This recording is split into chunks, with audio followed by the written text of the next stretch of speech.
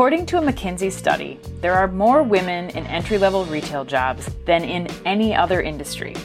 However, as their careers in retail continue, only 30% of these women make it to senior-level leadership positions.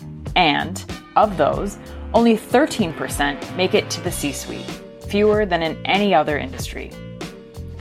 This is the Women's Retail Collective podcast, where we pull together retail's most influential women to talk about their careers, how they made it to senior leadership and C-suite positions, and how they lead their organizations through the rapidly evolving retail industry.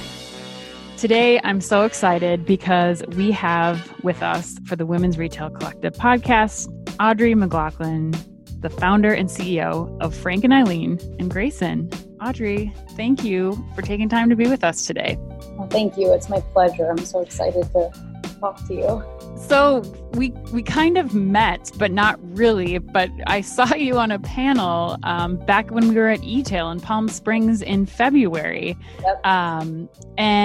But I want to have the audience hear a little bit of background. I got to hear about you at that panel, but tell us a little bit about, the early days of Audrey, where you grew up, and a little bit of your background, if you don't mind. Okay. Yeah, it was so interesting. I didn't get to see your face at the meeting, but you had the most interesting question of anyone from the audience. So I remember being like, who was that? That's so right. It was outside and sunny. And I'm a redhead, right? So that level of sun in my face, forget it. Like I was like a blind mole. So I definitely couldn't see anybody. But So in terms of my background, my family's all from Ireland, which ultimately informed all of the branding and love story around starting Frank and Eileen. My mom in particular came from a big Irish family, very traditional back then. My dad actually came from a small family, but my dad was originally from Northern Ireland, and then I named it after his parents, which is Frank and Eileen. And they moved then from Northern Ireland to County Wicklow. And so that's kind of how the whole Frank and Eileen story is framed. And then my mom was from County Monaghan. And back in the 70s, my parents got married and decided to uproot everything they knew and set off for this idea that they could build a better life in America for their future family. And when I think about it, it's just so unreal. Like this is, obviously pre-internet, pre-email, pre-FaceTime, pre-texting. Like you were just out on your own with really no way. And I have so many memories of my childhood. My mom sitting at the kitchen table for hours and hours and hours every night, writing letters to all of her brothers and sisters and her mom. And, it's such a different time. So I think so much of who I am now has been informed by this crazy sacrifice that my mom in particular made. She's the driving force behind all of it. So they left Ireland and wanted to come to America, but you can't just show up. So right. They went to, at the time, a lot of Irish people were able to go to Canada. And so they went to Toronto, and I was born there in Toronto. And a year later, almost like Irish twins, my sister was born also in Toronto. And then a few years later, maybe 3 years later, my dad got a job in New York City. And so that was this big opportunity for them to actually get to come and move to the U.S. So we moved to New Jersey and lived there for a few years. And as a kid, we moved around a lot, basically. My dad was an engineer, and anytime he got a better opportunity, they packed up all five of us and we moved to another city. So I changed schools a lot when I was young, and we had no family in the United States. So it was really just us our whole lives growing up. So. And then what made you decide to after high school, did you start working in retail right away, or what kind of drew you to this? Yeah. I mean, so much of it's interesting. It kind of happened accidental. I think I had two paths going on. My parents, my whole life when I was young, would kind of tell me about why they came to the U.S. and what they wanted for their kids. And they would say, here, you can be anything you want. You can do anything in America. You can be anything you want as long as you're a doctor, a lawyer, or an engineer. With those minor qualifiers. Yeah, sure. Yeah, so I'm like, okay, big choices. So I literally went through each of them. When I was really young, I wanted to be a doctor, and I would watch all these doctor programs and surgery programs and blood. And I was like, oh, I'm going to be a doctor. And then as I got older, I thought, I want to be a lawyer. I want to wear this really nice suits. and go to court. I love that suits are the qualifier. Like, oh yeah, skip the blood. I'm into the outfit. Those blue doctor outfits is not really working for me. I want to really wear these little skirt suits. When I finally became 16 and could drive, and I was so excited, that's when I got my first job in retail. And I don't know what happened. I just loved it. Where was it? I worked at the Gap in like 1993. Oh my God. To me, Gap was like working at Barney's. I mean, yes. It was so nice. I was so excited, but I really, I had a unique perspective, but to me that was like designer. And, but I really did love Gap as a brand back then. They had, it was very different than I think what the whole world has changed to over the last 25 years or something. But, I learned so much there. It's actually really interesting. It's just like I learned everything about product and fit and working with customers, and I just loved it. I just kind of got addicted and was trying to figure out, all right, well, how do I eventually pivot going to engineering school to like working in fashion in some way, and but from a business point of view, not really from design, So that was just kind of interesting. That I think changed. I had an education path, but then I had this path of what I actually really enjoyed being around and doing, and learning how to bring out the best in people through what they choose to wear every day and how it makes them feel. And, and that was really rewarding. And so, you would attribute that to your days at Gap still, you think? Yeah, it totally happened there. Where was this? What city are you in? This was in the suburbs in Atlanta, right? Okay. So, this is like at Perimeter Mall in Atlanta 25 years ago, or 27 years ago. It was a really long time ago.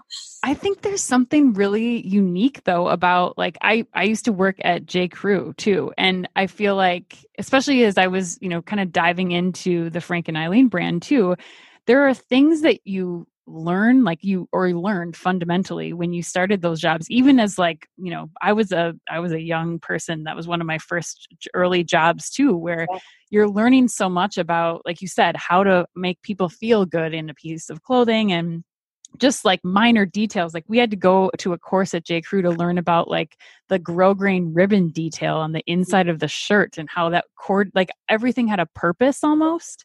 Yeah, it's funny that you bring up J. Crew, because after I worked at the Gap, I went to work at J. Crew. This was probably like late 1994 maybe. And such a different place. So, back then it was still family owned, famous for their catalog, right? I mean, people would just come in gripping it with their life and everything circled.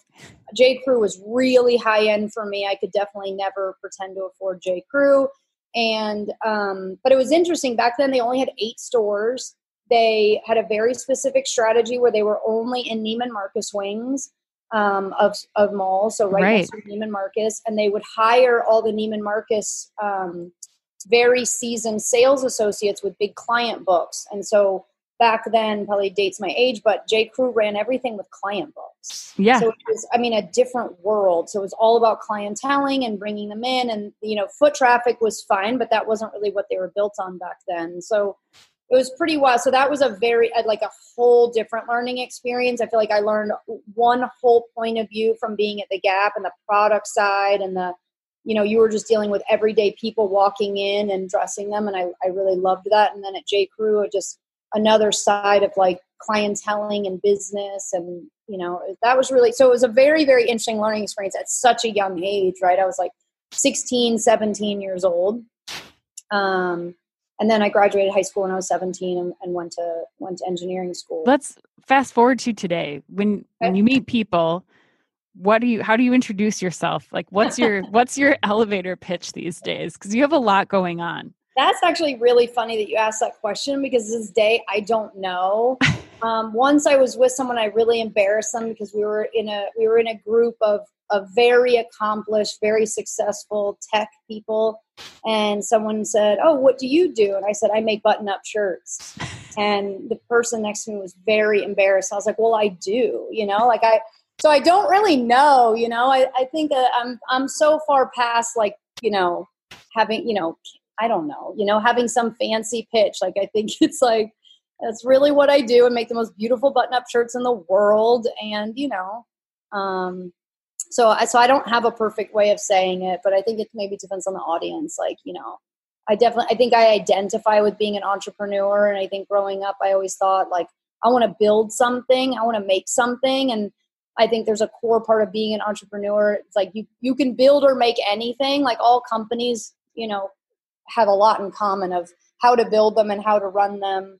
And then you can decide what your actual product is, right? So you could be, selling widgets, or you could be selling button-up shirts, but the fundamentals are all the same. Well, and for those who are listening that might not know, you have two core brands of button-up shirts that are very lovely. Yeah. Tell us a little bit about the two brands, and one's been around for a while, one's somewhat newer. Yeah, Frank and Eileen, we celebrated our 10-year anniversary last year, so that's been an incredible journey. My entire career, I've been obsessed with a button-up shirt. So before I ever started Frank and Eileen and Grayson, I think I'm a serial entrepreneur now. I think it might be official. I've been an entrepreneur for 17 years, and so I was quite young when I started my first company. But even before that, I always really was drawn to the button-up shirt. I think being a young, even being an engineer, but being a young female founder, it's very hard to get people to take you seriously. And it's like, you got to get up and fight the fight every single day. And so for me, the button-up shirt was my armor. And so if I could just put that on every day, it just made me feel, it was like this magic security, and I could go out and fight the fight every day. So when I started Frank and Eileen, it was actually by accident. I had 4 multi-brand retail stores at the time, which were named for my mom. They were called Una. Yeah. Explain that a little bit further, because that's not something to gloss over here. So tell us just a quick background on that, Audrey. I think when I wanted to start my first company, I was like, what do I want to do? And, I think honestly, I was thinking back on how much I loved my time and experience at the Gap, right? And I loved being on the sales floor with the customer and teaching them about product and how to dress themselves and how to style themselves, and seeing the impact that had on people. So I decided my first foray into entrepreneurship would be to open a multi-brand retail store. So I opened the first store in Manhattan Beach, California, and that's like an amazing place to have a business. And then ultimately over time, I opened a second, third, and fourth store. Quickly realized, how hard it is to be a multi-brand specialty store. The margins, the competition with the department stores. So I wanted to start doing vertical products. So I started designing my own brand and, all this stuff on some level threads together. But, I was trying to work with so many different manufacturers and learn and everything else. It was really hard to find someone to produce at the quality I wanted. And when I finally did find somebody, they basically wouldn't give me the time of day and gave me like really pretty much unreasonable terms. And I was like, this is non-negotiable. I look forward to doing business with you. We shook hands. 15 years later, we still work together. And, but they had these really, to me, like outrageous minimums, right? I just wanted to make product for my 4 stores, and that clearly wasn't an option. So that forced me to launch my first wholesale brand. So I launched my first wholesale brand so that I could sell to other retailers and meet the minimums. So that I could ultimately have this vertical product for my stores. And through that, over a very long time, I made some relationships with incredible retailers that have been in the business for 30, 40 years and really taught me a lot about that side of the business. And then ultimately, I was working on another project, like a tissue cashmere program that I was really excited about developing. And I was at a factory in LA, and they asked me to wait in this conference room, which seems to be a theme that people leave me in rooms for too long. So he left me in there for too long. So I started snooping around, and I was pulling all the books off the bookshelf and reading them. And all of a sudden I pulled out this dusty book of Italian menswear fabrics. When I opened it up, I just almost fainted. So by the time the guy came in, I honestly had lost interest in what I was there for. And no more tissue cashmere. Totally. I was like, enough. Yeah, now can I borrow this book? And he says, oh, that book is old. It's irrelevant. I was like, great. So you don't mind if I borrow it then? So he let me borrow it. I went home. looked up the company name and called Italy. And to this day, I have no idea why they took my call. And they sent a gentleman out to see me at my factory, at my manufacturer's factory in Los Angeles. And 12 years later, we've been exclusive fabric partners all this time. And we've just had the most magical relationship. And that's basically how Frank and Eileen was born. Like, I just fell so in love with these fabrics, and I was like, wait a minute. I already am obsessed with the button up, right? But I've never in my life seen a button up made for women using these unbelievable menswear fabrics. Why in the world are these used for men and not for us? So basically the whole idea of Frank and Eileen, born, at very late nights at the factory, was I want to build a whole brand and story around reinventing the button-up shirt for women by using these beautiful Italian menswear fabrics that really women have never been exposed to. So I spent 6 months developing our signature silhouette, which is called the Berry, which is Frank and Eileen's son and my dad. So we launched with one silhouette with these gorgeous Italian poplins, and I developed this signature wash that we call our Crinkle. And all of our Italian poplins have this crinkle wash, and so we take these wildly beautiful menswear fabrics and then we mash them up and crinkle them, and your collar sticks out in every different way. And 10 years later, there's still the Berry and the Crinkle, and our white Crinkle actually has been our number one seller for 10 years. So it doesn't matter how fashion changes or how much newness we put out, it's still always the Berry, poplin, and white Crinkle that's our number one seller. So it stands the test of time. And you also have, you had your daughter, and then you have another brand, Grayson. And tell us about that and kind of the continuation of the Frank and Eileen story. Yeah. So as you know, and all moms know, having a child turns your world upside down, and all of a sudden life as you knew it no longer exists. And, you just have a completely different perspective on everything. So it was interesting for me having my daughter, Grayson. I think, I don't think I really ever thought I was going to become a mom. And so when I did, maybe it was more profound for me, like, whoa, it really does change the way you look at the world. And she was born in such an interesting time, I think, where girls are going to grow up with a different set of rules than we grew up with. And they're going to grow up with a different way of thinking than you and I grew up with. And I think it's such an exciting time. And there's all these young girls out there just rewriting the rules and breaking down the barriers and unwilling to accept things the way that they were before. And I think I was so excited that my daughter's going to be part of that. And I just wanted to figure out a way as an entrepreneur, how can I be part of that conversation? How can I be part of that change for her and her generation? And so ultimately that came out in the form of launching a new brand called Grayson.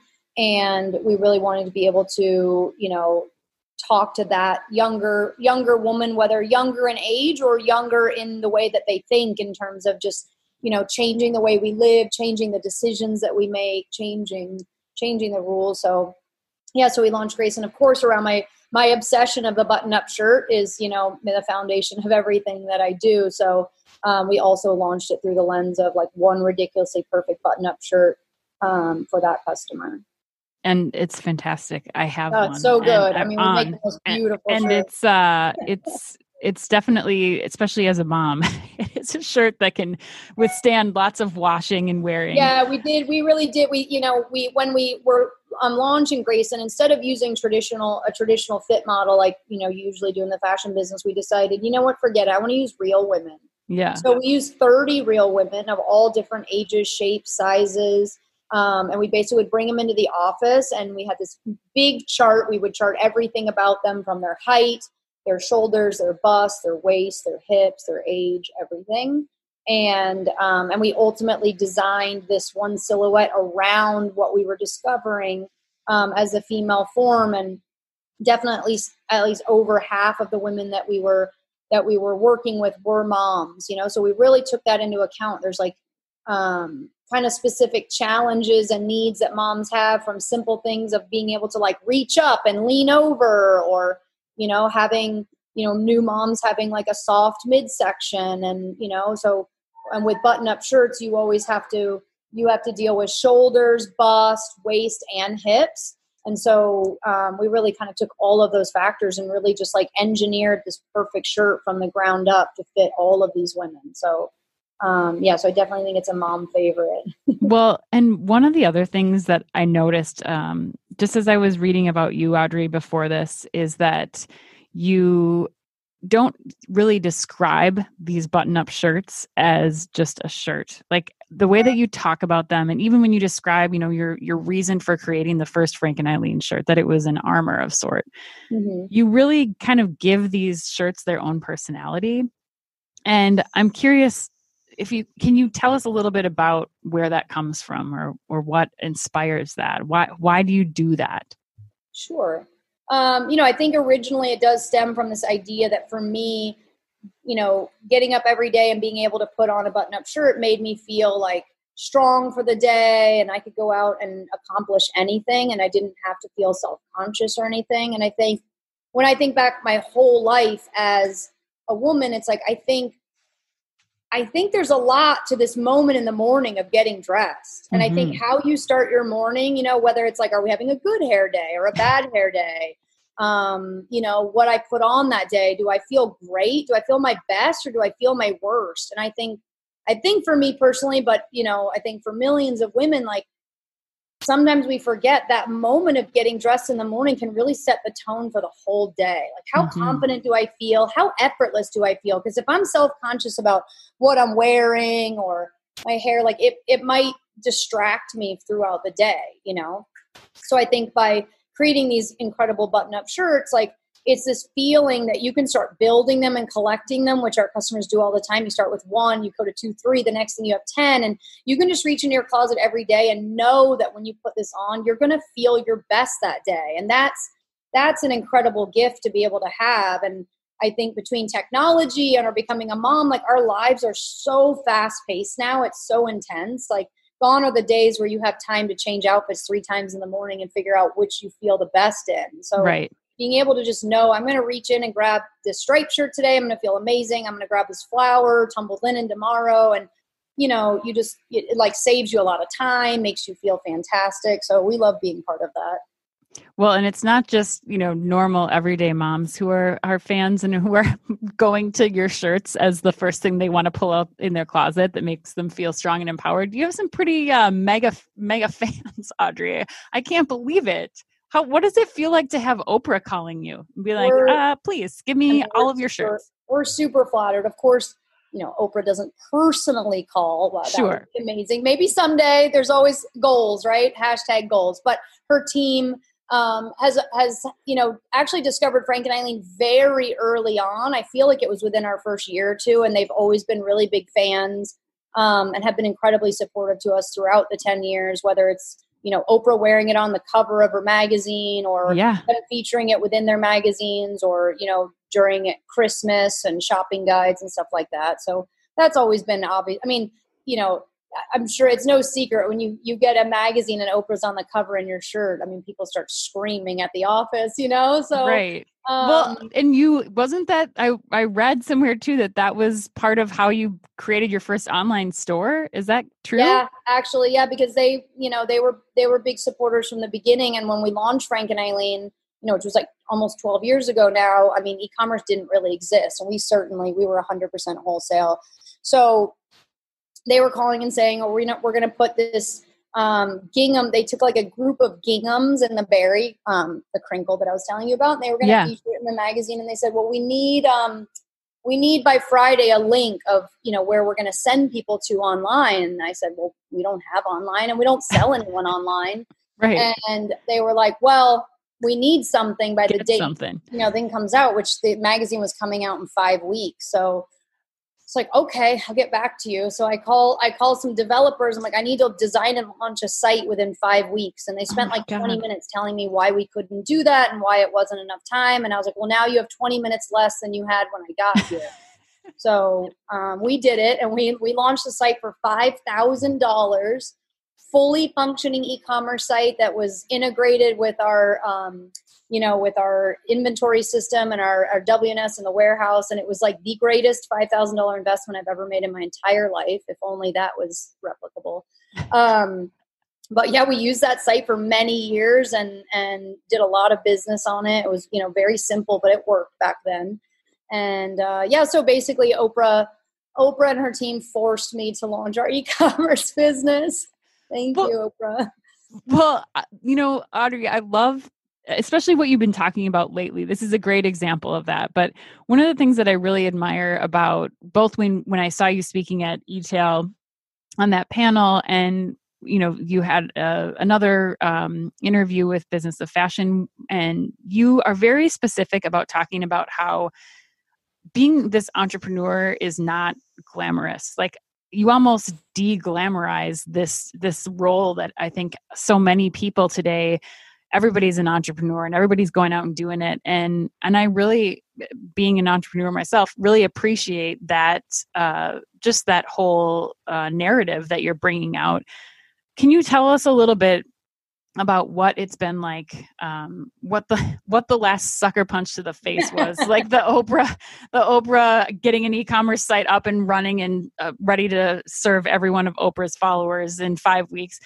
What was the last thing that kind of happened to you where you're like, oh, this is awful. This is hard. How am I going to get up and do this again? And how did you get through it? I think I really like to tell people that being an entrepreneur is really, really fucking hard. Yeah. Because I think it's easy, especially if you've been doing it for a long time, it's easy for it to look easy from the outside. And I think there's one of the problems with that is that other people feel like they're doing something wrong and that they're failing.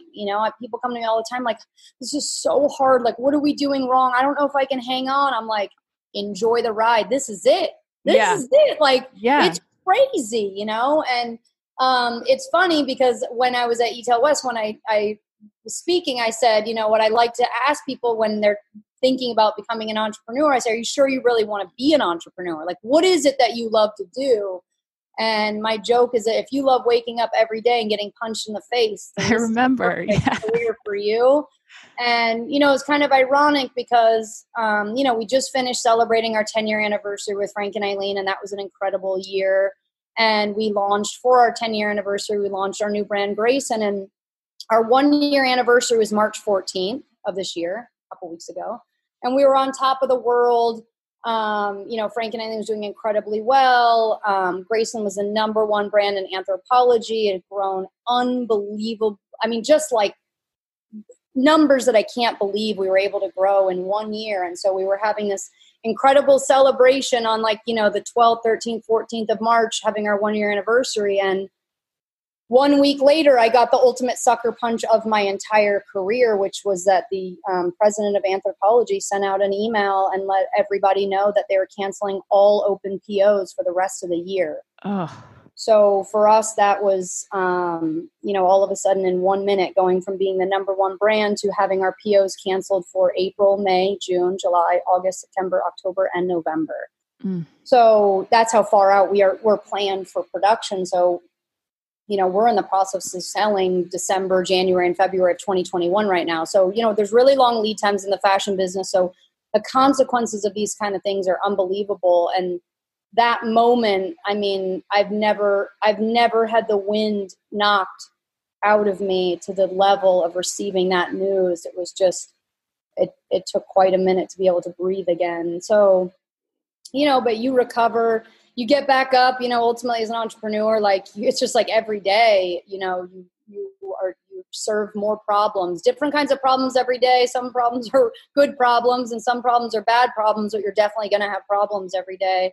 This one is obviously unprecedented, and but you get back up and you have no choice but to first do the damage control and figure out how you're going to navigate that. Obviously, we've literally worked 24 hours a day, 7 days a week through the last 3 weekends trying to unravel, and minimize the damage to our supply chain and our partners. But then you basically immediately get back up and say, all right, well, with any kind of extreme situation comes opportunities that didn't exist before. And it's our job as entrepreneurs to figure out what those opportunities are. And even just in the last 2 weeks, it's been very interesting. Like, while on one hand, it's extremely painful, something's come out of it in that I've had a completely different opportunity to reach out to a bunch of female founders that I've never known before, or maybe I met one time, or maybe I didn't know. I'm just a super fan and I buy their product, and been able to reach out and this everybody just wants to band together and help each other. So I feel like I've already built relationships only in the last, 14 days that are going to last a lifetime. We decided to all of a sudden quickly for Frank and Eileen to start featuring, like creating content on our e-commerce and social media and email, and featuring female founders that I love, and asking our community to please understand the importance of supporting small businesses, female founders, especially the ones that are self-financed. And like during this time, not to isolate anyone out, but if you're choosing to buy a brand, please try not to buy it from $1 billion company. Please try to buy it from the brand directly or from your local specialty store. So the other thing we started doing immediately, like last week, was starting to identify 3 amazing specialty stores across the U.S. every day, and starting to tell the story of who they are, what city they're in, why they're so special. And we want to just take our entire community and link them all together, right? We don't want it to be Frank and Eileen against the specialty stores or against the department stores. Like, we're all in this together. And if everybody can lean in and help each other, then we'll make it out that much stronger. So it creates some opportunities like that we otherwise would have been going too fast maybe to see, or it would have taken us longer. A lot of these things were already all in the work, but all of a sudden you press pause on a bunch of other stuff and press go on that and just make it happen really fast. And so Frank and Eileen is now a content provider. You're making apparel. You're coming up with multi-brand retailers from other female founders that you're going to put out into the world. You've got a lot going on. I think you're sufficiently filling those buckets, all of them. It sounds like. Is there anything, Audrey, as you look back at your career, that is still on the bucket list? In general, I don't think so. I think I love the journey so much that I don't necessarily have some bucket list that I want to accomplish that we haven't. I love our team so much and what we're doing. We love our supply partners, and I think we really enjoy growing the business in an organic way and seeing where it leads us and the opportunities, instead of setting some artificial goal out in the future and working towards it. I think we're much more organic in that way. Yeah, I mean, that's very apparent from what you've done in the last 3 weeks too, I think, Audrey. So I think you should take some credit for that and really feel some accomplishment. That's really incredible. As we look back on your career, and to kind of close us out here, as you're thinking about it, if you could go back and right now write someone a thank you note for where you are today and someone who's impacted your career, and it could be positive, it could be negative, it could be the coronavirus. Dear COVID-19. Dear COVID-19. Expletive. Who would you write that thank you note to, and what would you say? You have so many good questions. You know what? If you want to call me in 3 to 5 years and ask me the same question, I might write a letter to COVID-19 because, I think it will create some big changes and some interesting things that we might do very differently. So that would be a good question. I would love to read that. Again, in 3 to 5 years. Yes. If I had to pick one person now that I would want to write the letter to, there would be several actually, but one of them would probably be Ron Herman. And he's the founder and owner of Ron Herman, and what everybody knows in LA as Fred Siegel on Melrose. Okay. And he was in the business for 40 years, and he was one of my first relationships that I built. I came into this industry and into LA, and I didn't know a single person, and I really, really wanted to know whoever was behind Fred Siegel and Ron Herman. And when I moved here, I didn't even know how to say it. I used to say Fred Siegel. Come a long way. How did you connect with him? Well, I mean, it's the most famous store in all of Los Angeles, right? So I used to drive over there every day and be like, how could I know someone here? And years went by, and then ultimately, a lot of years went by, and then I had my 4 retail stores, and then I had my brand with the manufacturer that didn't want to work with me, but has now been with me for 15 years. And then I found out he was also doing production there.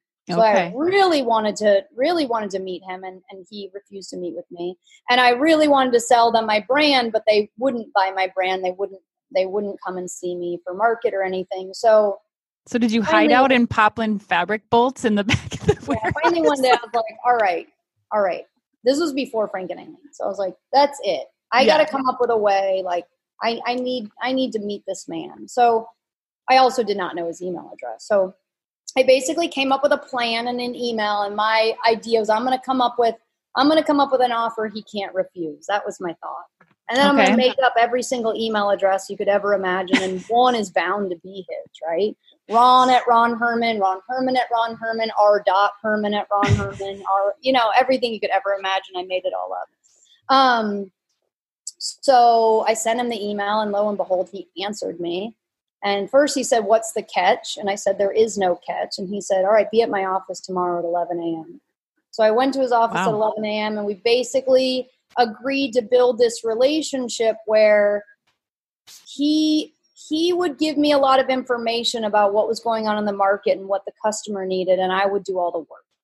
So, he's like, I travel around the world. I've been in this for 40 years, but he was like, honestly, I have no idea how you work with your manufacturer. They make the most beautiful product on earth, but they're incredibly difficult to work with. I don't know how you do it. And I was like, oh, I live there. So I rent office space inside the factory. I brought my couch there, and my dog and I sleep there 3 to 5 nights a week. So that's how I get it done. Right. So he says, Audrey, there's no world in which I'm willing to make the kind of sacrifices you do. So I'll help you if you'll help me. I was like, deal. So we started developing product together, and we would, was very integral in helping me design the collections and merchandise them. And, my letter to Ron would be extremely long, but there's so much to thank him for. And, it's like, there are a few people that really stand out in my life that have had an unbelievable relationship, but he's someone who, the fashion business is a particular business that attracts particular kind of people. And Ron really stands out way outside of that as someone who has so much integrity and just is just such an incredible person, and his wife and family. And that I'm so incredibly grateful to have been able to have that journey with him. And so, yeah, it would be a very long letter, I think, but hey, we'll both cry. That's okay. Sometimes those are the best letters. Well, Audrey, thank you so much for being with us today and for sharing your story. It was such a great conversation, and I really thank you for taking the time, especially with everything going on in the world right now. It's a highlight. I think everybody needs something like this to be able to, change what we're thinking about and think about the future and some positive things, or even like that question, talk about someone that means so much to me and that's had such an impact in my whole life. Like, I think right now everybody's, a little extra emotional, and being able to think about some of those things is really nice right now before I get back in and roll my sleeves up and fight this crazy COVID fight right now. Well, good luck to you, and thank you so much, Audrey. Thank you. If you could have your own concert and you could choose any 3 bands, dead or alive, who would you choose? Oh my gosh. This one's hard for me because I'm like not a big music person. That's okay. All I listen to is Frozen now, Oh my God. I'm a little disconnected from adulthood. Oh, I know. Oh my God. Okay. I don't know. Some of my all-time favorites are Tracy Chapman. Oh yeah. Which I have a whole childhood story of. It's my favorite thing in the world. I never went to concerts. I grew up with no money, and I was on my way to her concert, and I had these overalls on, and I had the tickets in my overalls. I'd never been so happy in my life. And I'd go to the airport to pick up my high school sweetheart, and we were going to Tracy Chapman together. I was so excited, and at the airport somehow I went into the bathroom, and when my overalls flipped over, I lost the ticket. No. Yeah, so I never in my life got to see her in concert. No. So now you're asking me my 40s, and so that immediately comes to my mind because it was something I always wanted to do and I never got to do.